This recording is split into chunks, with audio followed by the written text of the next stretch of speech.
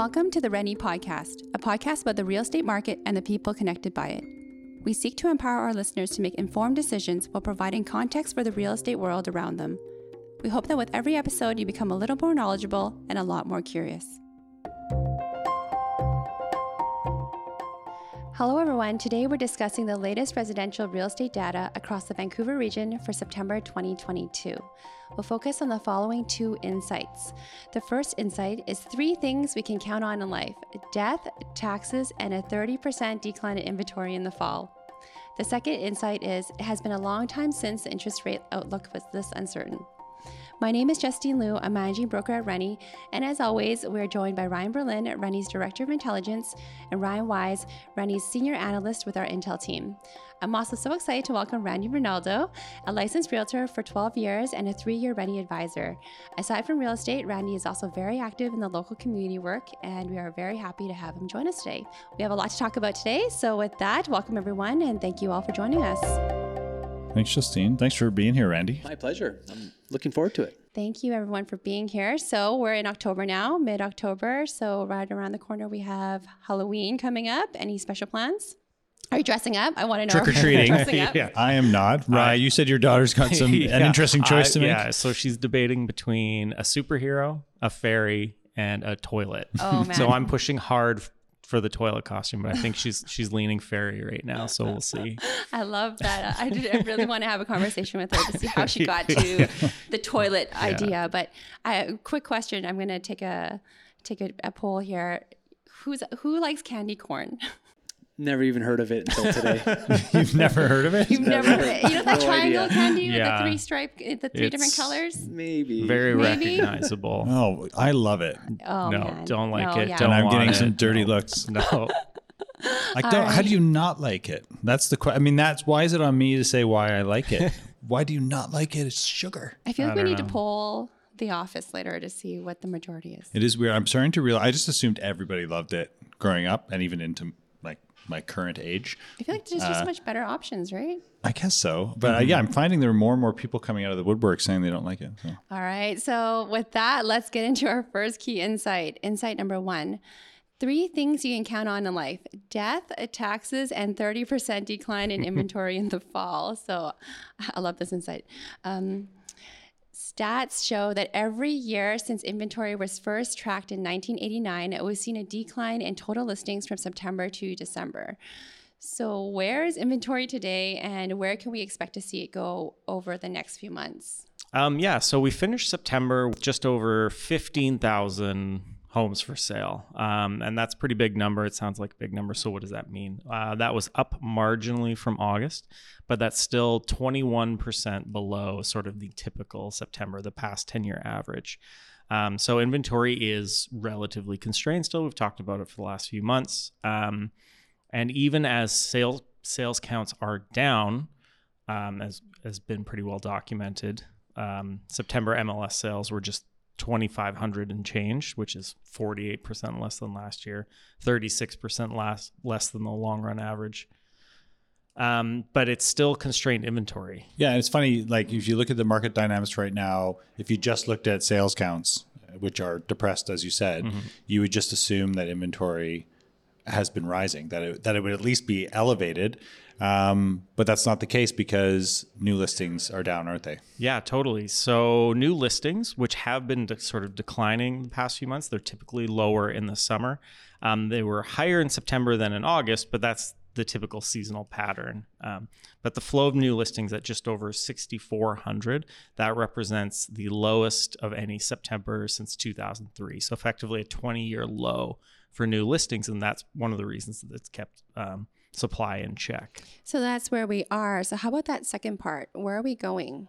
So the short answer is inventory will contract, and you can count on it. As you said, Justine, every single year since 1989, inventory has declined from September through December. So the range of declines about the smallest was back in 1990, and that was a 12% decrease. And the largest was just last year in 2021. That was a 46% decrease. So if we take today's inventory level, we do some math, we apply sort of the typical seasonal pattern, we would end up with just over 9,600 homes for sale at the end of the year if we use that typical decline. And that would represent sort of the third lowest inventory for any month prior to last year's anomaly. That is amazing. And I remember last year we ended 2021 with around 6,700 listings at the end of December, but then a bunch of listings at the end of every year expire or canceled. And so we actually then started on January 1 or January 2nd with only 6,000 listings. So I wonder, at the end of this year, if we do make it down into this sort of 9,600 range, if we will even, start January even lower, perhaps sub 9,000, which would just be astonishing given how slow sales have been. Yeah, absolutely. Hasn't that only happened like 3 or 4 times since 1989, since they've been below keeping track? 10,000? Yeah. Below 10,000. Yeah. Wow. And it's always a December. Wow. Yeah. Yeah. So it's really, we've gotten used to this sort of constrained inventory environment. It almost feels normal, like the idea that instead of having, 15,000 listings right now, we might have 20. If we had 20,000 listings right now, it would seem like such a huge number because we haven't seen that in years. And we're a lot bigger city now. You would think there'd be more inventory. Absolutely. A per capita basis, it's even more constrained when you look at it that way. Incredible.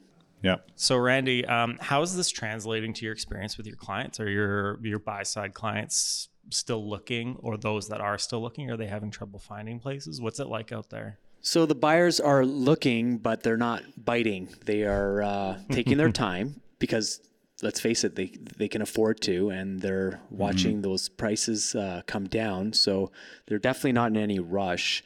But at the same time, the quality of inventory, like we just finished saying, there's not a lot of inventory out there. So even when it's hard to find what you're looking for, but when you do find it, it's like, do I bite down now, or like, is this place going to be worth $100,000 less in a couple months? So should I wait? Or is it going to be gone? Yeah. Or is it going to be gone?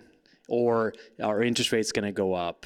Totally. Yeah. I mean, you certainly don't want buyer's remorse where you're, a couple years into a mortgage or whatever, and it just becomes too expensive for you.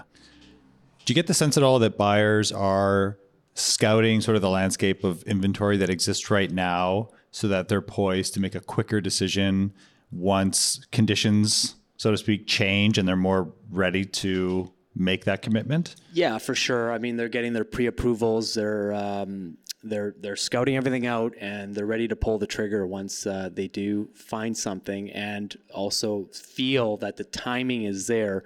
And I think they'll realize that once Bank of Canada comes out and says, okay, no more interest rates, we're just going to hold steady where we're at. I think that'll signal to the market that we have some certainty, and people will feel a lot more confident in making that decision to make one of the biggest financial decisions of their life and buy a piece of property. Totally. So even myself, I mean, I've been looking to upsize with my family. I got 2 kids, and we need a little more room. And, we live on this beautiful, quiet street in North Burnaby, big flat lot. And, we can't knock our house down because it's a little too good for that. But we'd like to buy the same type of lot and build, or buy something maybe a little bit bigger and refresh it. And it doesn't exist. Like I can't find that house. So we would either have to go onto a busier street to get the house we want, or stay where we are, which is what we've been doing. So it's when it comes to inventory, it's tough. It's not a lot out there. Totally. And not to make you too depressed or anything, but I mean, I think that sort of perspective really applies within the single family or the detached house segment of the market, right? Because there aren't a lot of places in the region where we're actually in any kind of appreciable number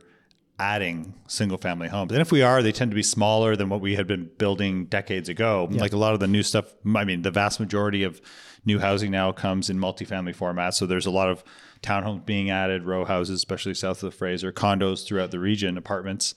But yeah, that detached segment is just becoming more and more scarce. And it's just really, I mean, it seems like everybody wants some dirt, a single detached home, the white picket fence or a fence. And yeah, it's becoming a very scarce commodity, which makes it tough for buyers.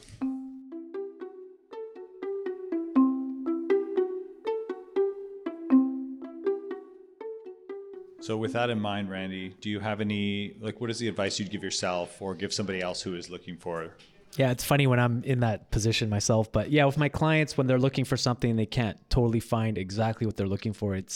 I kind of tell them, you look at Lady Justice and she's got the weigh scales on each side, and you got what you want versus what something may cost, and you're going to have to let some things go and to achieve that balance, or maybe just get 7 out of 10 things that you're looking for, or 8 out of 10. But yeah, it's a matter of compromise at this point in our real estate market. So as borrowing costs have gone up and prices have fallen not as much, are people sort of recalibrating their expectations and sort of doing that on the fly as they keep looking? Yeah, it depends. If they're just pulling equity out and they maybe don't need to borrow as much, they might be in a much better situation with the price going down. Or if they got higher monthly payments to make, it is definitely a recalibration of what they're looking for and how much they're willing to spend, which is putting downward pressure on prices. That's a very interesting point. Good point that you made there, Randy. So that brings us into insight number 2. It's been a long time since the interest rates outlook was this uncertain. The stats show that since March of this year, the Bank of Canada has aggressively raised its key policy rate from 0.25% to 3.25%, with more hikes sure to come. So the question everyone is asking is, when will interest rates cease to increase? And can we give us your thoughts on where interest rates are today and where they're going? Yeah, I think that sort of looking big picture here at our market, the stagnation and whatever you want to call it, the gumming up of the market, where it's almost freezing, like there's a lack of liquidity, I think has its origins indirectly in this persistently high inflation that we've been experiencing, but then obviously more directly in the rising borrowing costs that everybody is facing, the rising interest rates. I mean, currently inflation's running at 7% as of the recording of this podcast. We have new data that's being released, I think, in 2 days, right? Yeah, on Wednesday. So that may change. You might see it tick up, you might see it tick down, but I don't think we're expecting a major change to that headline number. And that's a result of a whole bunch of things, right? So, I mean, at the beginning of the pandemic, we've talked about it before, but for the benefit of people listening who haven't heard previous episodes, it's the fiscal and monetary stimulus that we saw in the early days, and even for a couple of years through COVID, supply chain disruptions, changes in patterns of spending, the things that we spent our money on changed for a whole bunch of reasons. And then more recently, the war in Ukraine has driven up various commodity prices, food prices. So there's a whole bunch of things that are factoring in. And now on top of all of that, the Bank of Canada is worried about increasingly worried, I'd say, about inflation expectations becoming entrenched. So that's a term that we hear a lot. Inflation expectations becoming entrenched. So what does that mean? It really means that the bank is concerned that all of us, so individuals, households, businesses, the government, all levels of government, are going to bake into our economic and financial decision making the expectation that things are going to cost quite a bit more tomorrow than they do today. To the extent that that exists and sort of it prevails throughout our economy, that is going to all but ensure that we have higher inflation for longer. So we were just talking about this on our last episode, our Rennie Landscape podcast, and we were looking at the data from the Bank of Canada's Business Outlook Survey, and we'd said 78% of Canadian businesses expect high inflation over the next 2 years, so inflation above 3%. And it's funny, they just came out with their Q3 survey data this morning, and some good news there. Inflation expectations declined in Q3 from 78% to 77%. So it declined, though it's pretty clear that the overwhelming majority of businesses are still expecting, and to Ryan's point, planning on high inflation over the next couple of years. Okay. So with this decline, what does that mean for the interest rates? Yeah, so that's the natural, what does this mean? So what associated with the interest rates?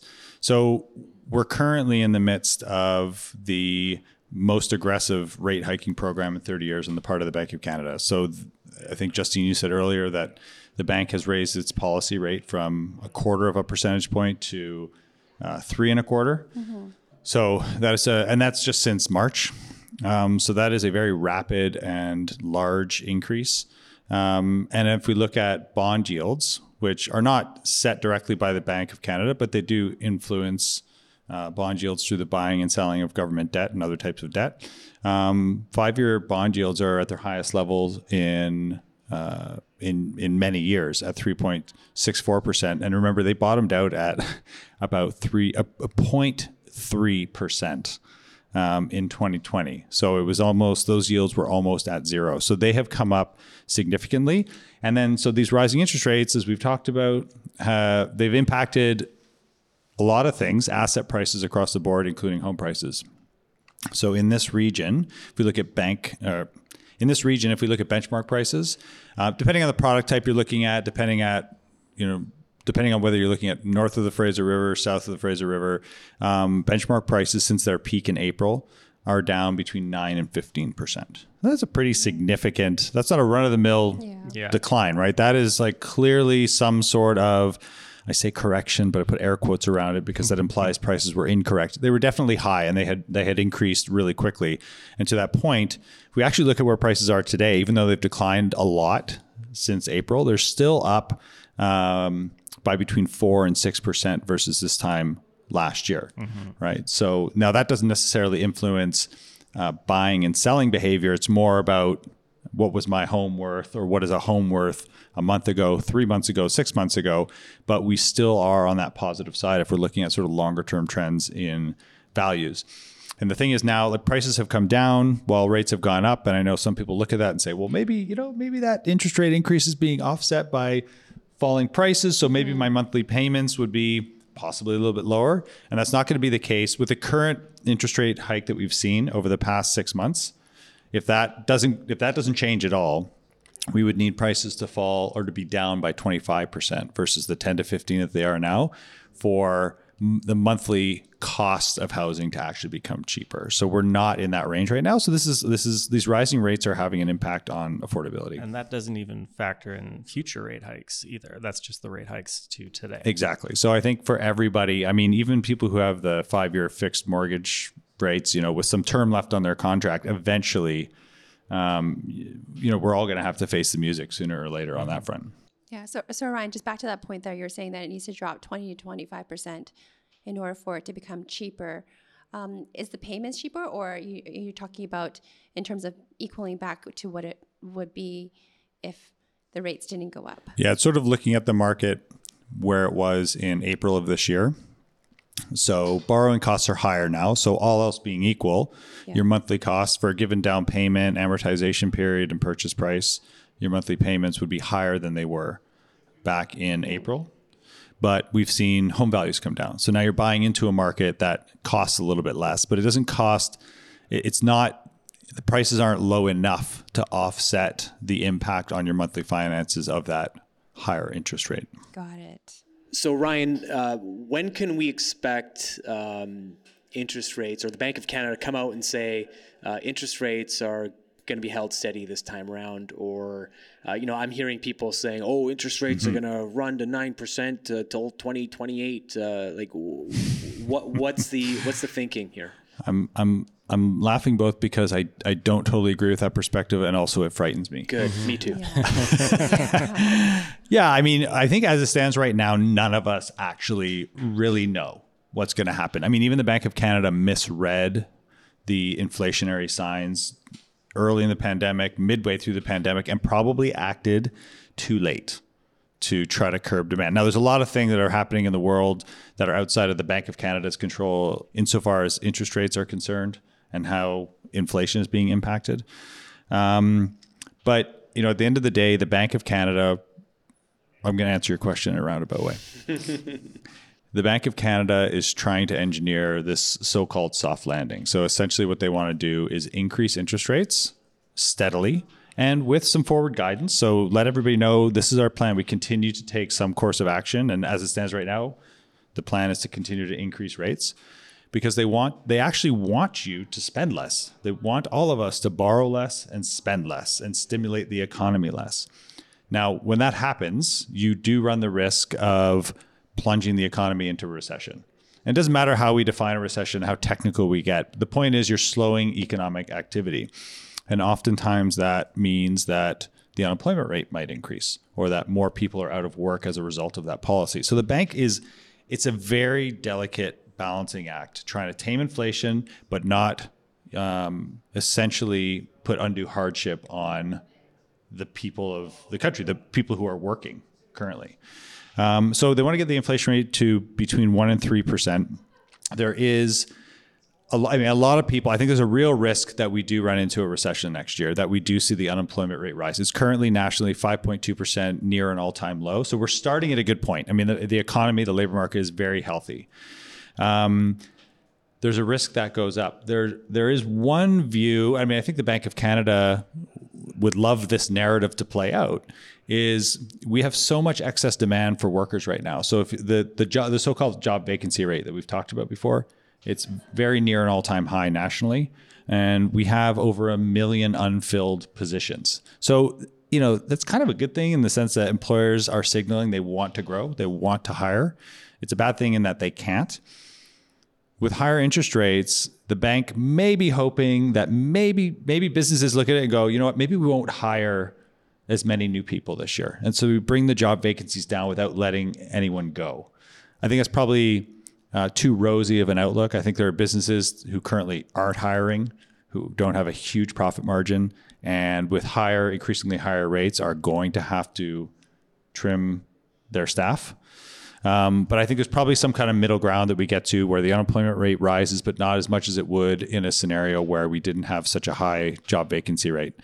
So to answer your question, Randy, that's all some context there, but rates will go to 9% and stay there until 2028, or they'll go higher if inflation isn't tamed, right? So if we can't get that under control for all of the direct and indirect reasons, there's another scenario that is sort of gaining some momentum that may play out, and that is that interest rates come back down within the next 1.5 years.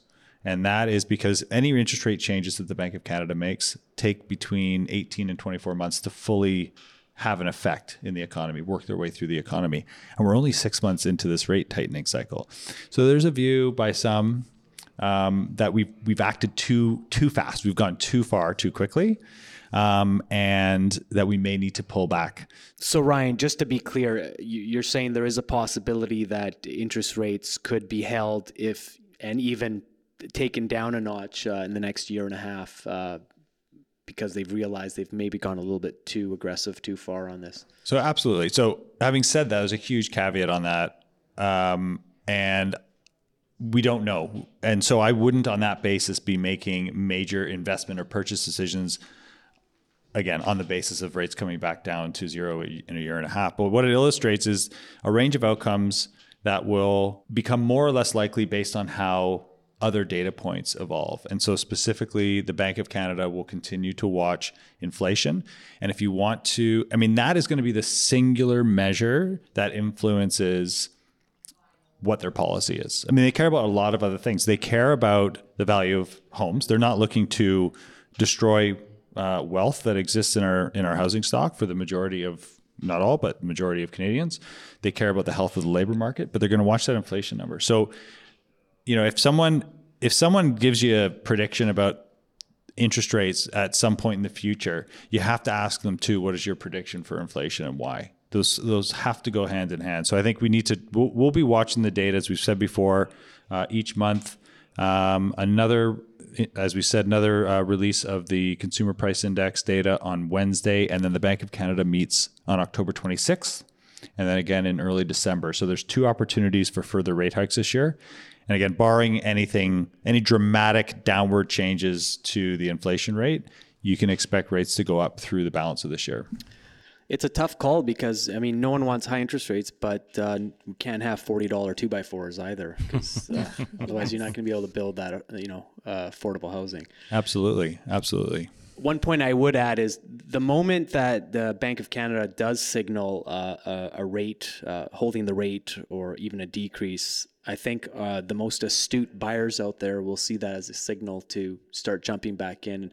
We got this funny market here in Vancouver where it's like a wildfire, where once the news starts, talking about, the market has picked up, and all of a sudden this FOMO takes over, and then the market starts going crazy. So, for those astute buyers out there who, of course, are listening to this podcast, they'll do well on that real estate timing on a purchase. Yeah. Totally. I think anybody who's not there's some people who are less sensitive to interest rates than others. And I think, for those folks, to your point, there are opportunities right now to participate in the market that maybe didn't exist a few months ago. One thing I tell my clients now is now's the time to buy, not when everyone else is buying and you're bidding against 30 other people. This is the time to do it. Yeah, you have time to do an inspection. Yes. Go look at as many properties as you want. I mean, you're making the biggest financial decision of your life, and sometimes you only got 5 minutes to look at a place during an appointment with 200 other people that want to look at it. It's just crazy. So now is a great time. It's really interesting about the whole FOMO thing. We covered this in the past ones, but it really is a real thing in Vancouver. When the market's hot, people are just really afraid of missing out. And I think too, especially in that environment where rates are low and or falling, people aren't doing the calculus on what it means for affordability or future payments. It's really just there. It sort of like imbibes you with a sense of positivity and excitement, and you just you just think, well, if I can make this work today, I'll be able to make it work in the future as well. And obviously now the perspective has changed a bit because we realize, oh shoot, we can things can affect our market that we weren't necessarily anticipating, and in fairly significant ways. So we've talked before about how interest rate changes don't impact everyone equally. I think it was in our September episode, we talked about how if you have a variable rate and you bought in the last year and a half, you might be hitting your trigger rate soon. So that's something you have to watch out for. Get in touch with your bank, make sure that you're on top of that. And previously, we've talked about how for fixed rate holders, if you're renewing today, you're not renewing from that ultra low rate of 2020 or 2021. You're renewing from where the rates were back in 2017. And while they were lower than they are today, it's not quite the same increase. And you were likely stress tested to a rate that was higher than what you're facing today. So hopefully you can handle that sort of increase. Yeah. And I think those rates pre-pandemic, if we sort of want to put a stake in the ground in relation to where interest rates are going, I think a likely longer term landing point for us is a rate landscape that looked in the future very much like it did right before the pandemic hit. So that is to say rates, both shorter term variable rates, prime rate, but also 5-year fixed mortgage rates, I certainly expect will come back down from where they are today. The question then is that a year and a half from now? Is that 3 years, 5 years from now? From where we are right now, we just can't say with certainty where we're going to land in that regard. And that's just going to be dictated by what's happening on the inflation front. But certainly I expect rates to come down.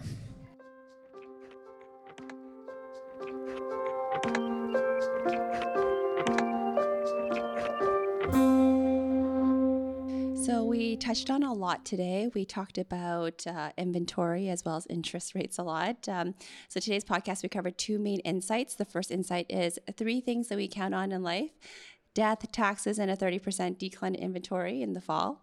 And the second insight is it has been a long time since the interest rate outlook was this uncertain.